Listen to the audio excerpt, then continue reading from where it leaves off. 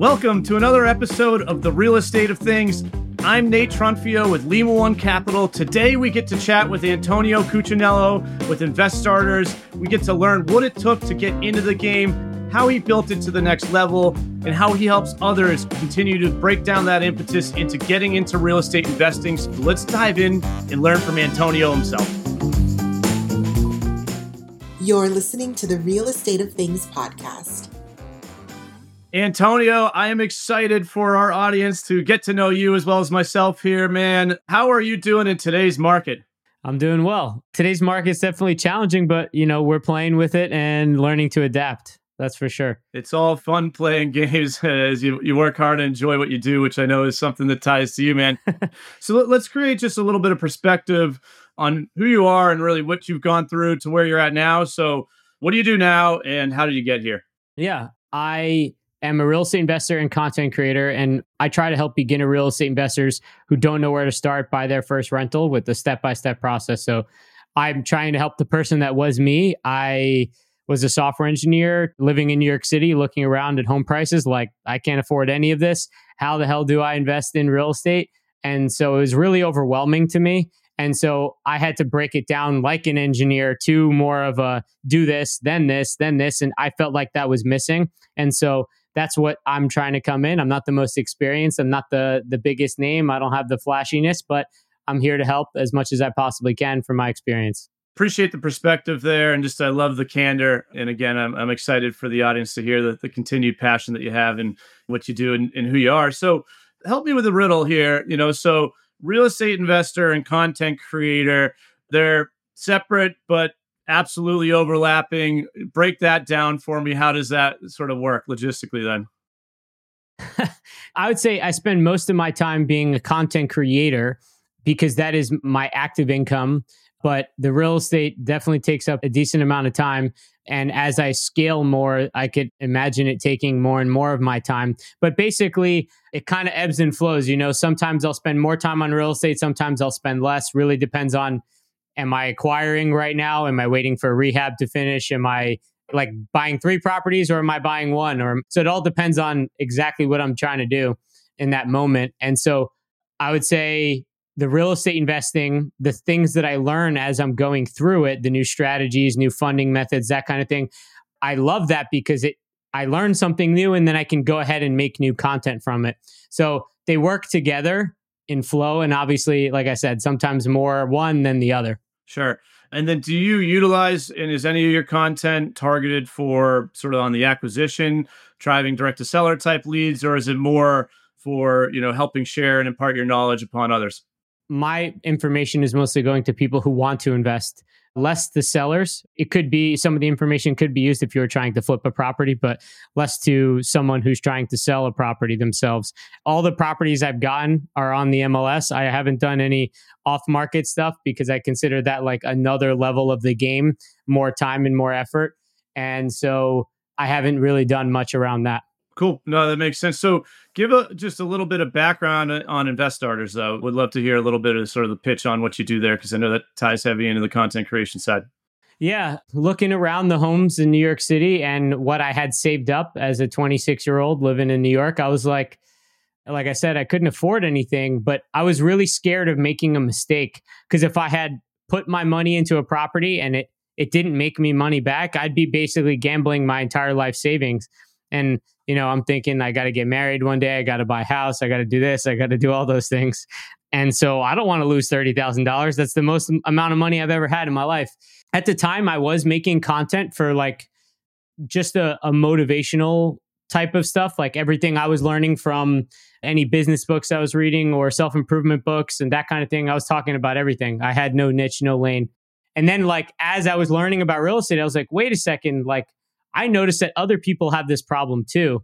And so like the world's kind of they kind of came together. And that's when I was like, I could talk about this as I'm going through it. And so then I just started talking about it, and it ended up being that people liked that message because I actually had a lane in which I was talking in. Whereas before they're like, who's this 23-year-old that knows nothing about life? Tell me about life, So it happened kind of naturally at the same time, but they all started at different times and started coming together. That's awesome, man. And I encourage everybody to check out the website and reviewing it and catching up to speed, making sure I got a good grasp on who you are. I can see some of the software engineer coming through, and you talked a little bit about that a minute ago. So break that down in a little bit more detail. You referenced a little bit of process driven from what I interpreted. So talk to me about how you took some of those skills and experience and put it into even invest starters and what you've done investing yourself. Yeah. So one of the things after I had my first couple of properties, I was interested in investing in other markets around the US, but I was really confused. I didn't know, I hadn't been to any of these places, and I was basing everything off of hearsay of what someone might say on some online forum or something like that, or someone I met at a meetup. To me, I like numbers, right? So I came up with a process where I wanted to use data to drive all of my decisions. So this is probably one of the most things that people like the most about me is like my location research process of I basically will come up with a list of cities that I'm interested in investing in or that I heard on some blog post or whatever. And then for each city, I will find the crime rate, the unemployment rate, the population growth, the home price, the rent price, then calculate price to rent ratio, come up with a landlord friendliness score, property taxes, median income, poverty rates, number of homes on the market. And I'll use all of those data points and I'll rank them against each other and come up with a score. And then that score spits out the best city for me to invest in theoretically, right? And then I'll take a look at it by hand. But I wrote an algorithm to do that. And now I can do that in a couple of seconds across every single zip code around the United States. That's part of the software engineer for me. And I think long term for my business, I would love to have a software platform that helps someone go from, hey, I got some capital, I want to invest in real estate. And by a couple of minutes later, they're getting recommended properties. They already have a lender they can work with, and they already have real estate agents to work with and starting to build a team along with actual investments. That's awesome, man. Who would have guessed you come from a software engineer background and like math, hearing some of that. But that's really cool, man. And, I'm fortunate. I know you're fortunate to talk to many different shapes, sizes, colors of real estate investors. It's always cool and very common to see people bring their background and personalities and profiles and strengths and experience into how they go about real estate investing. Because it's why there's such a demand for great content like yourself, is because there is no one way to do it. We're all going to do it differently, and we all need to take different information and resources and blend it into how and what we want to do. And so that leads me to a question then. If somebody is getting into the game before the levels that you're at now, what are some of the best recommendations for resources that you think people should keep an eye on or look out for or make sure that they have in their pocket? Yeah. So in terms of meeting the right people, I would say is Bigger Pockets and meetup.com are two places that you can go to try to find meetups in your city or some virtual ones to start meeting people. Because I think, again, coming from the space that I came from, I didn't have anyone that was doing this in real life. And so seeing people and meeting people and having friends that also do this was really important to me to make sure that I could see that, wow, this is real, So those two I'd consider resources. Obviously, having good lenders to help you and having different options. So you guys are great for that sense because I use you guys, but also having a conventional lender, if that's something you can qualify for, or FHA lender or VA lender, whatever type of loan you're thinking about using, it's important to have that lender, but also keep your options open to make sure that you can find a good loan with the best rate and the best terms for you. I also use Bigger Pockets to find real estate agents in the market that you're looking in, but also Zillow has a ranking for best agents as well. I use Rentometer a lot to get rental comps. There's a bunch of online calculators. I came up with my own to analyze properties, but you could use Bigger Pockets or some of these other free ones that exist to basically be able to determine if properties are good deals. Obviously, Redfin is a good one as well because they give a lot of market analysis. Housing Wire is a good one if you're just looking for overall housing data, but I don't think you really need to pay attention to that for your first property specifically. Awesome. Really helpful. And I think it's just important to note that there's a bunch of resources you can pay money for, or you can get for free, but they're bountiful and plentiful. It's cool to hear and appreciate all the specifics you give because I'm sure listeners will get a lot of value out of that. I do want to go back in time, and really break down that final impetus to get into the real estate investing game that you talked about. You had more a corporate-esque job. you had some good money in the bank, but like break down sort of the mental and physical actions that you took, take that plunge and do that first deal, and any suggestions that you have or learning lessons along the way. Yeah, it was like a cold plunge, like stepping into it. I was scared and nervous, but I still did it. And what I tried to do was do things to help myself feel more comfortable along the way. So I first read tons and tons of books, and that helped me feel really confident. That helped me get a little bit of motivation to keep applying a thing or two. The thing that eventually pushed me over the edge was it was two events that happened pretty side by side. I had wanted to invest. Now this is like 3.5 years in counting, almost 4. And I went to this real estate meetup and I met this guy, and he was talking about how he basically became financially free on his first deal. He got a 20-unit apartment complex and started making $40,000 a year. Now this was in 1970, so it was a little bit different. And he got it in New York. So there's a huge difference. But I was like, hey man, are you cool if I ask you a few questions? Because I really feel like I wanted a mentor. I asked him a few questions and he was like, no, because you're asking me to give you something without anything in return. And I felt like so rejected that like I had no value to give to this guy, that was a huge motivating push. And then like literally a day or two later, I got an email from my landlord in the city that he was like, yeah, we're going to increase your rent by 15%, which ended up being like $250. And I'm just sitting here thinking like, that's ridiculous. I have a good job. I pay on time. I don't have parties. I don't complain about anything. Like, I got to figure out how to be on the owner side of things and not on the renter side of things. And those two events really pushed me into action. And from there, I basically took out the books, and every night, as soon as I got home from work, I basically would I remember taking out, I have Millionaire Real Estate Investor up there. I remember looking at that and like, all right, the first thing I got to do is figure out what city I'm going to invest in. And so I started looking at the data points they said to look at. And I looked at the book on rental property investing. I started pulling those things out. And that's when I started coming up with my process, but it wasn't like what it is today. And so that helped me feel comfortable about the areas I was looking in. And then I immediately just took the jump and I started looking at properties on Zillow, but I wasn't pre-approved. So I ended up contacting a real estate agent, and he was like, you need a pre-approval letter. Otherwise, we can't really work together. So I called the bank, I got pre-approved. And so that started building momentum in my head. Like, oh, wow, I'm actually doing this. I took these actions.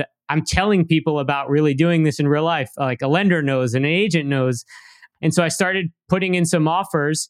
And the first one was really scary because I was like, what if this happens? And what if that happens? And what if this happens? And after I put the offer in, and that first deal I ever put an offer in probably would have been the best deal I would have ever gotten in my life. It was like a $60,000 duplex that is probably worth like $350 today. And it probably rents for like $3,500. And I was scared to offer 120 when I definitely could have offered 120 at the time. But I was just like, what if this happens? And what if that happens? So I basically learned my lesson of don't wait to put offers in, and don't be too scared, and don't be so conservative you can't do anything. So then I basically started learning like, okay, if this is happening in real life, like if the current landlord is making this much and the current landlord's costs are this much, then with this new mortgage price, I can't go wrong. I'm using the numbers that are actually existing today. And so I needed that baseline to feel comfortable because I was so scared of losing money. Now, obviously, today I'm not nearly as scared, but I still come from that very conservative when I'm analyzing properties, and DSCR minimums are like, 1.25 for a lot of lenders, but I'm usually a lot higher than that because I'm so scared of not getting the 1.25.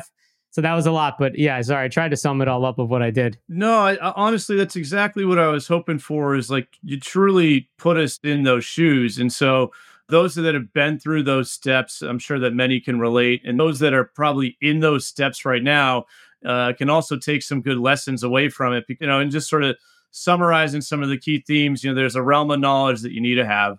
There's also a degree of comfortability, but then yet confidence that you need in order to execute. You need to figure out your whole capital stack, whether it's you have money, but you also need a lender. And then at the end of the day, you can't sort of let analysis by paralysis take a hold of you, and you got to take some action. Otherwise, by definition, you'll never be in the game if you don't take the action to get into it. If there's anybody that is just sort of in that wanting to get in the game, but still a little bit stuck and can't get out of their own way, is there any just further advice or feedback that you would give to someone in that position? Because I know that's what you do a lot, is help people to get into the game. Yeah.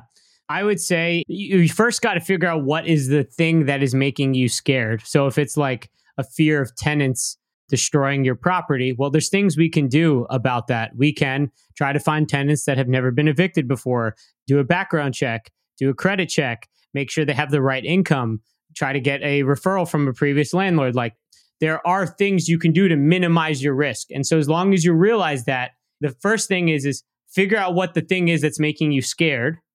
And then second, do all the things that would help minimize that risk. And then third, if you still feel not comfortable, sometimes it will require some push over the finish line to feel confident about it, because we can't get through all of the way.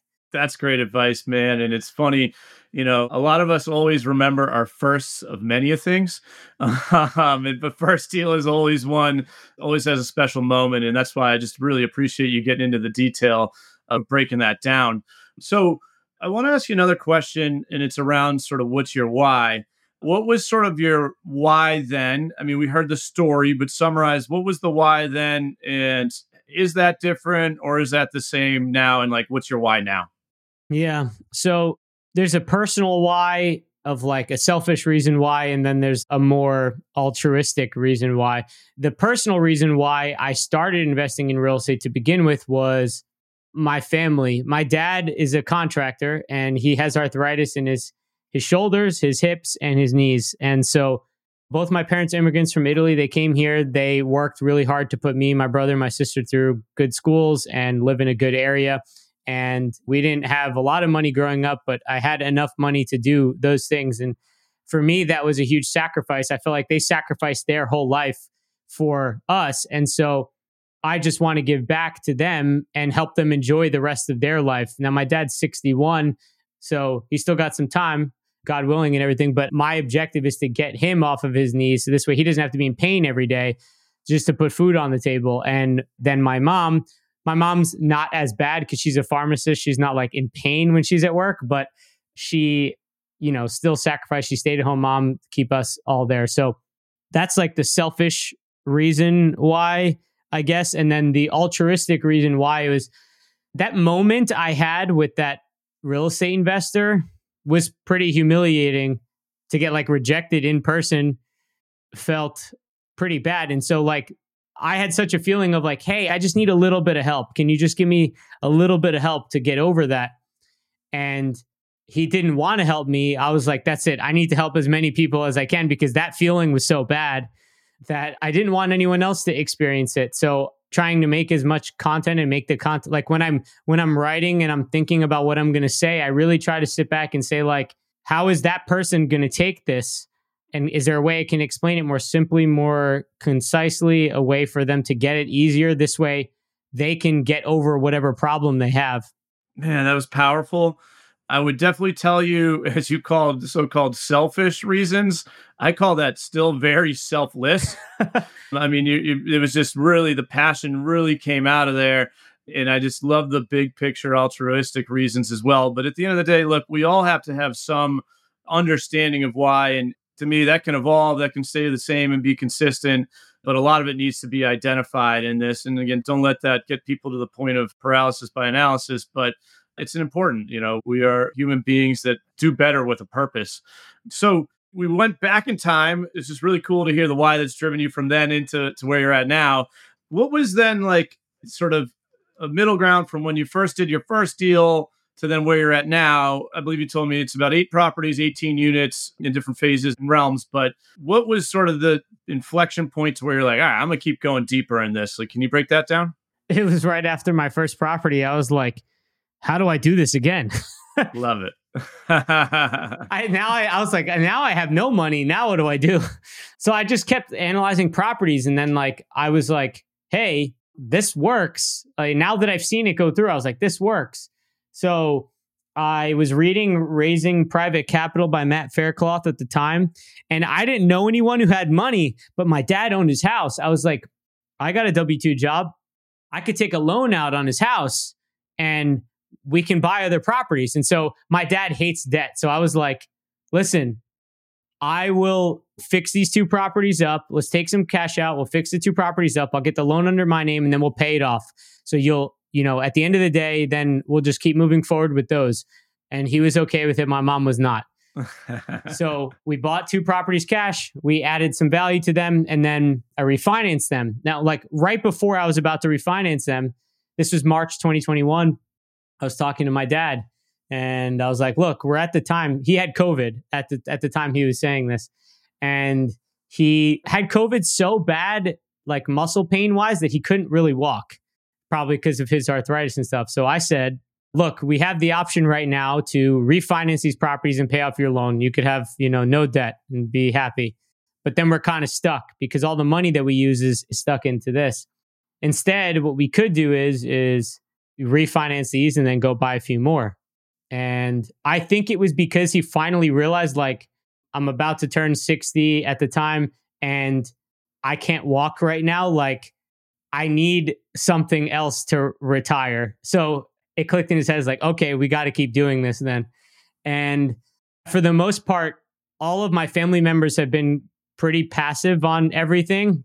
And now I'm trying to get them involved in the business, my brother and my sister as well, because we all have different strong suits. My brother's a CPA, my dad's a contractor, my mom already handles bills for my dad's business, and my sister just happened to come out of college. So I was like, let's get everyone. So that's what I'm trying to do now, is kind of like impart all the knowledge that I've come up with and teach them. So this way we can have 5 people working together to retire my parents first and then work on us, rather than just me working in solo by myself to do it.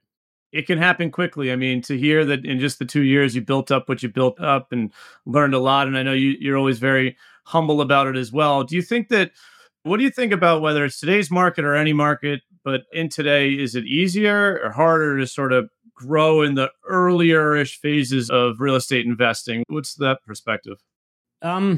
Everything that I've realized in life works in opposite directions at the same time. So like, it's getting easier in the sense that there's more information, there's more tools, there's more websites, more free things available for you as a real estate investor. There's more data for you to make decisions. But at the same time, home prices are going higher and interest rates are going higher. And so it's got harder on that end, but it's gotten easier on this end. Whereas 4 years ago, when I first started investing, the data wasn't there, not nearly as much. Weren't as many websites, there's a lot of these online lenders you can get pre-approved, like all these things didn't exist. And while at the same time, though, home prices were lower and interest rates were lower. And so I do think that at every stage, it has its pros and its cons. And so for me, I think everything kind of stays in balance. It just comes in different ways. It depends on where you just spend a lot of your time focusing on. Like, some people are so harped on the interest rates, but to me, that doesn't matter. It just matters is, can I get a good deal with the interest rate? Yep. That's really great perspective. And it is funny how things come together, but also move apart at the same time. Yeah. So what are your goals right now? How do you look at setting goals, and what are your goals? Yeah. My goals in real estate or social media, like, what are we personally? Any way you want to take it. Okay. So like I mentioned already, my goal is to retire my dad first, then my mom. That's more like a couple of year goal, I would say. Right now, a goal has kind of been like stabilizing everything and accessing as much capital as I possibly can. So taking out HELOCs where I can, taking out lines of credit where I can, refinancing where I can. So this way I can shore up my funds. This way I can go ahead and buy more. I kind of stopped looking at things in like goals, but more of like, I know this is a direction I want to go in. Every year I would set goals and I would never hit the goals every single year. It was really bad. And I would get depressed and sad about it because I would beat myself up. So now I just stopped setting goals. And instead I say like, okay, I know I want to go there. And so there's like, what's the thing in front of me to get there? What's the thing in front of me to get there? And I just do that instead. And it's worked out a little bit better for me. At least I've surpassed the things I haven't set. So I personally can relate because, in the role that I fill and have a really great, awesome sales team in Army, I'm very passionate about ensuring that different teams and individuals have goals to set milestones and make them, the SMART acronym. But then on my personal level, I'm very comparable to you. I need to see the vision. I know I'll figure out the strategy. I need to figure out how to make myself take the action to get there and, just move in the direction that I know I need to move in. So I can relate. And it's a little bit of a dichotomy, in my opinion. But at the end of the day, it can touch back to your why.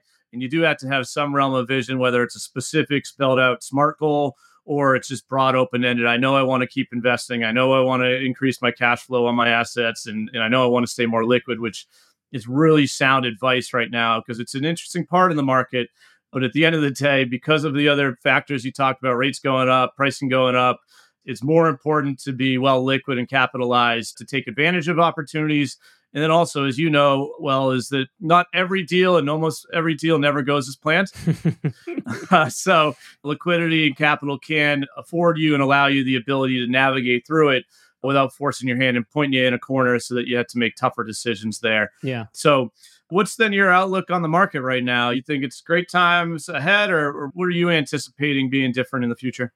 We have an underlying problem. I try to pay attention to the data. This is my first real recession because the last one I was in high school. So I really try to pay attention of all the other ones that have happened. And I try to learn from real estate investors who've been through a few of them to give me sound advice. This way I'm not just listening to a crazy headline of everything crashing or everything going up.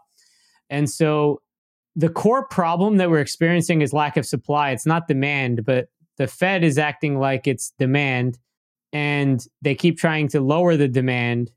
But there's natural factors that are forcing the demand to go up as the demand's going down. So the interest rates are theoretically supposed to reduce the demand because people can't buy. But at the same time, you have a bunch of people my age who are I'm ready. I've been renting. I'm ready to buy a house. And so the demand is kind of staying the same.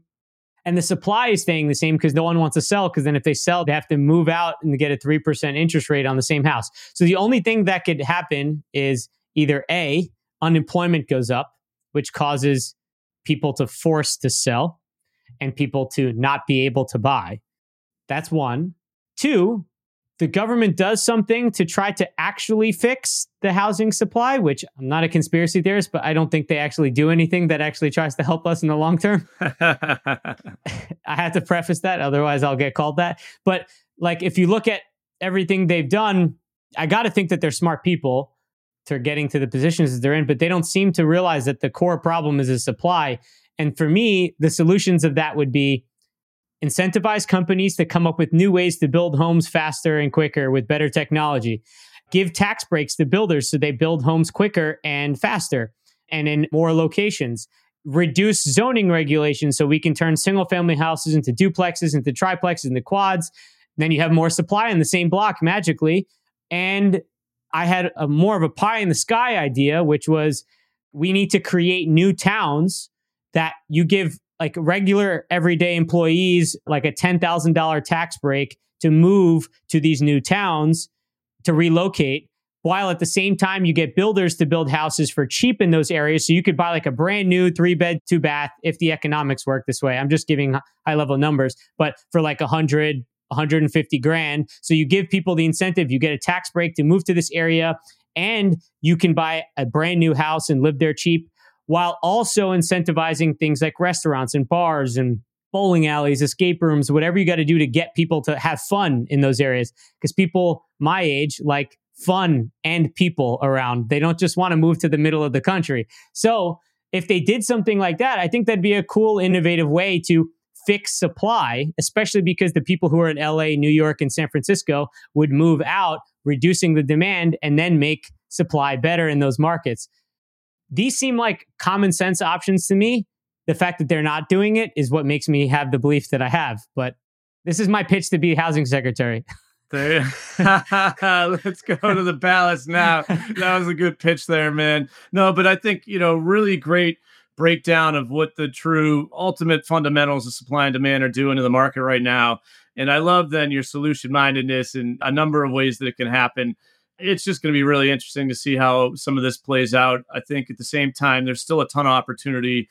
I think you hit it on the head. New construction is something that we need to continue to focus on. Where we're at Lima One Capital, we see a lot of it. And then as you just drive around different sizes of markets, primary, secondary, tertiary, there's a lot of new product going up and in, and it's going to be interesting to see how this plays out. And we'll see if good old Uncle Sam has a big hand in it, or they do have a hand, they do or don't know what they're doing. But to your point, there's plenty of smarter people than I am making those decisions, and good thing I'm not in that seat. So either way, if you're in that seat, you get hated on, so it doesn't matter.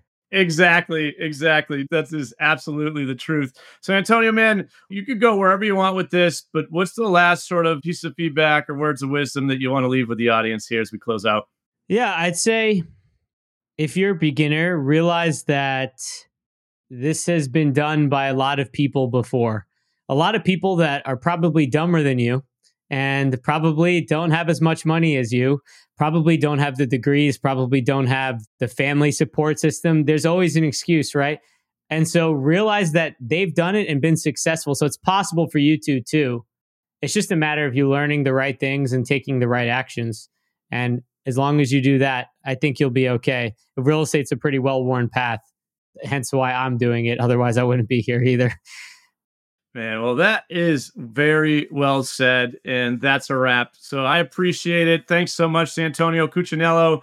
This is another great episode here on the Real Estate of Things. Make sure you subscribe on your favorite platform. Check us out on Tuesdays for new episodes to drop, and you can always find all things on the Real Estate of Things on our website, www.realestateofthings.co. Antonio, man, thank you again. And we're going to have to bring you back because I'm excited to continue to follow you along as you continue to find success in real estate investing, man. Appreciate it, Nate. Have a good day, everyone. Are you a real estate investor looking for the right lender that can finance all your deals and help you scale? Lima One Capital has the best suite of loan products in the industry, bar none. Whether that's fix and flips, fix and holds, building new construction, or buying rental properties, they have incredible financing solutions for it all. A reliable, common-sense lender is one of the most important parts of your investment team, and that's exactly what you get with Lima One. Let Lima One Capital show you how they've helped thousands of real estate investors scale and increase their wealth. Check out limaone.com or call 800-259-0595 to speak with a consultant in preparation for your next project. Thank you for joining us today on the Real Estate of Things podcast. Subscribe and tune in weekly for new content from the industry's best while we continue to unpack the nuances of this dynamic market. Follow us across social media for additional insights and analysis on the topics covered in each episode. And remember to rate, review, and share the show.